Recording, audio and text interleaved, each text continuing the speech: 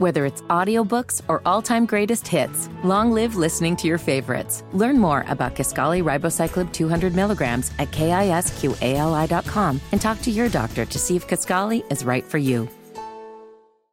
Live wires on the team. Connect. Get respect for their realness. I know you feel this. The east to the west, up north to the down south. Live wires connect. All right. Well, I know we've spent the majority of our show today talking and looking back at the Green Bay game, but it is Thursday, and Carolina is getting ready for Jacksonville, their final road game of the year this upcoming Sunday. And you would think at 2-13, our radio host would be depressed. And I think at different times of the sports season we have been because the football has been that bad. The same can be said for Dan Hickens from 1010 in Jacksonville, who had this take about the Jaguars on Christmas. Playing for the number one seed in the AFC. Now they're 8-7 with absolutely no answers. And it stinks from the top all the way to the bottom. It stinks from the owner, the general manager, the head coach, the offense coordinator, the defense coordinator, the quarterback, the entire offense, the entire defense, the special teams, and anybody who is associated. If you're employed with the Jaguars, you stink. You're not doing your job. This is an absolute free fall by this football team, and it shouldn't be that way. Hi, everybody. Dan Hicken here. Merry Christmas. I love that at the end. Merry Christmas. After all of that, Merry Christmas. That's a great intro. I want to clarify. That's Jacksonville, not Philadelphia, not New York, not Boston. Jacksonville people at 8-7, losing their absolute minds. But Walker, going back in the preseason, a lot of people were high on Jacksonville. Yeah. Peter King, Sal Paolantonio had them being the number one seed in the AFC. I might have bought into that a little bit as well when I did my preseason predictions for the upcoming season. Do you feel like this game is gettable for Carolina given the current state of the Jags on the road? Yes, absolutely. I think this game is gettable. I don't know if I would bet money on Carolina winning because it's still not good practice to do that. Yeah, not good practice to do that. But the Jags have been downright awful for a month's worth of time now. Think about when this losing streak started for them. So this is Jake Browning's best game to start, right? So Jake Browning has to fill in for Joe Burrow. Not been good. The offense doesn't look like it's clicking, which makes a lot of sense. You're trying to get over Joe Burrow's absence. It's going to be a tough assignment. They put up 34 points on that Jags defense that actually had been playing pretty well the first half. I think Josh Allen had been a pretty good pass rusher, like Pro Bowl worthy, at least getting that consideration. But Jake Browning and company put up 34 points. All right, now you have to hit the road, take on Cleveland, and they allow 31 points to Joe Flacco still, who's been playing well, but he's turning the ball over a lot, and yet they still allow 31 points. You get beat down by Baltimore. Understandable, they're a really good team. And then you get beat down by Tampa. That team looks lifeless. Trevor Lawrence is just turning over the football without pressure. Like they're just inexplicable fumbles when he's not even getting hit that hard. There's times where he's throwing interceptions that he shouldn't be throwing. The run game has not gotten going at an efficient rate at all. Like I think ETN is awesome, but that offensive line has been really bad. And now you even have Trevor Lawrence saying, we don't even look like we practice. What do you think that does for the coaches? It's really turning south. It reminds me a little bit, maybe not as much of the dysfunction, excuse me, I can talk, but like when you go back to that last year with Ron Rivera, where they go, or not last year, but when they go 6-2 and then they finish with only one more win the second half, they started out 6-2 this year, and they have two more games, and I don't even know how much you can feel good about them making the playoffs. Yeah, this is absolutely gettable for Carolina. Yeah, I would say so as well. When you talk about a middle-of-the-pack offense, 13th and 12th in the NFL in points and yards respectively. They haven't had a rusher go for more than 79 yards since week 8. They've had 10 turnovers the past 4 games. And, I mean, this defense, they're 11th in rushing yards, and I always hate to break both down between rushing and passing defense, but they're 29th in opponent pass yards per game, and they don't get to the quarterback, 27th in sacks per game. So, yeah, this is a Jacksonville team that's reeling, looking for answers. And Carolina, even though they lost by 3 to Green Bay, I think it's going to come in a confident bunch with what they saw from Bryce Young and the crew. So we know that confidence and how your mentality is coming into matchups is very vital, and I think this two teams, even though Carolina's record is what it is, I think this is going to be the more confident bunch coming into Sunday's game. Well, and think about as I go over the last month of football for that Jacksonville defense, every quarterback is going off on them. Yeah. Every single one. Jake Browning, we can respect what he's doing in relief of Joe Burrow and also think Jacksonville should have played better defense against that guy. And also the defensive game plan, it's not just on the players. The defensive game plan has been terrible. So Jake Browning goes off. Joe Flacco goes off. Lamar Jackson helping his MVP case. Baker Mayfield was great in this game against Jacksonville. Every QB, like going crazy. Not, solid game. No, they're having great games against him. Maybe Bryce can be that next QB. All right, Walker, where the Charlotte Hornets, they're back in action tonight at the Lakers, but this piece of audio doesn't revolve around the game. It revolves around the Detroit Pistons, who have set the NBA record for most consecutive losses at 27. I'm pretty sure they'll pick up number 28 the next time they're on the basketball court. The schedule is really hard for them even still.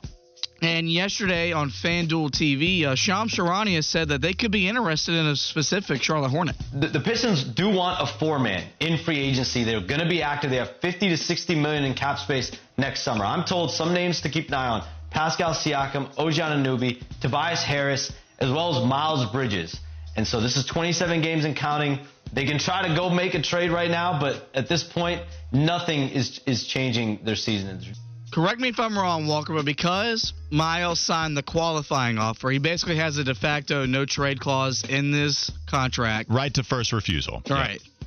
So with this report, could you see Detroit and Charlotte becoming trade partners, whether it's now, at the deadline, or maybe in the offseason to get Miles Bridges out of here and maybe get something in return for him?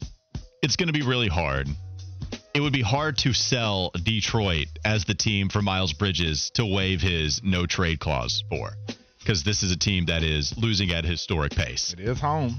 It is home. You're exactly right. So that would be one of the reasons as to why maybe he would do that.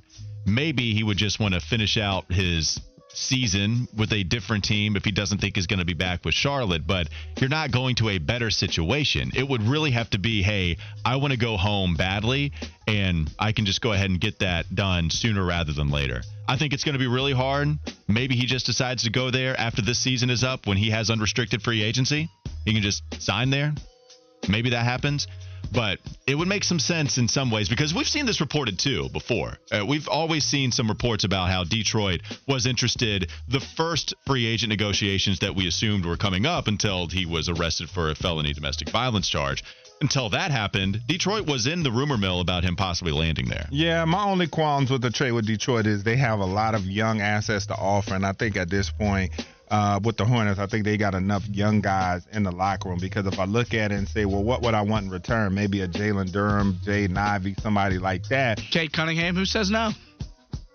Yeah, but he's a starting point guard, and I don't think you bring that in the class with Melo. But I just don't want any more young players. The Hornets need some vets, some two-way guys and veteran presence in there to change the coach. I think, like I said, this team needs a culture change more than anything, and I don't think Detroit has the assets to be able to give them things in that aspect.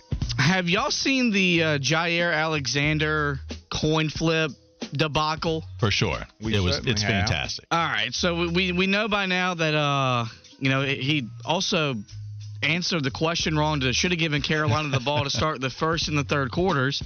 Well, now he's been suspended, and yesterday he addressed why he was out there for the coin toss. So were you supposed to be a captain? Because the team announces the 3-game captains, and you were the fourth, and you called the toss. What happened there? Oh, yeah, I mean, it's only suiting, I don't think Coach knew I was from Charlotte, So you just did that on your own? I mean, it was like the guys backed me up, so they knew I was from here. Did you realize you almost made a big mistake on the call, though? What'd I do? Well, you said we want to go on defense. Yeah. Which, in theory, they could have said, then you're electing to kick off, which you would have lost the opportunity then to receive in the second half. Yeah, no, I told them that. I said I want our defense to be out there, and they all looked at me like I was crazy. I'm like, it's pretty simple what I said. Like, I want the defense to be out there. They're like, you mean defer? I'm like, yeah, I guess. Okay. Did he say that to you? Yeah, he said the mic was on. Oh, what? Yeah, we heard you. Oh, really? No, he was just like, defer. I was like, yeah. Everybody was like, yeah. Like, everybody was laughing. I'm like, what y'all laughing at? Like, it's pretty obvious what I'm asking for. So did anyone say anything to you when you got back to the sideline? Wes, you played football at a high level of high school, high level at the college level, and if Jerry Jones would have been smart, you would have been an all-pro left tackle in the NFL. Were you ever a part of such a debacle at the coin toss? And if you were one of his teammates, what would you have done to poor Jair Alexander? I just would have been like, hey, man, what are you thinking? That wasn't a smart move, for the pride of Rocky River High School. And so, but Jair, I'm not surprised that he would do something like this. And how would the coach who drafted you not know that you're from Charlotte? Like, they know every little thing about you and your background. So I think that Coach LaFleur knew that. But I was just appalled at his lack of pretty common football knowledge when he got up there and said what he said. It's one thing if you're going to crash the party, but at least know the terminology and what the hell you're talking about. No, this is hilarious, guys. Like Jair Alexander going and crashing the party on the coin toss, and he was acting, well, I'm from Charlotte, so I deserve to be out here. It's like, is this what other coaches should be doing? Well, this guy is from the city. He can call whether it's heads or tails because that's this big homecoming event. What is Jair going to say? Heads or tails? And Jair, well, the coach didn't know it. So what's great is that Jair flipped the narrative almost and saying, well, it's okay. Like, coach didn't know. Like, he's the one at fault, and I forgive him. I mean, that is an excellent command of the narrative at who's in the wrong here.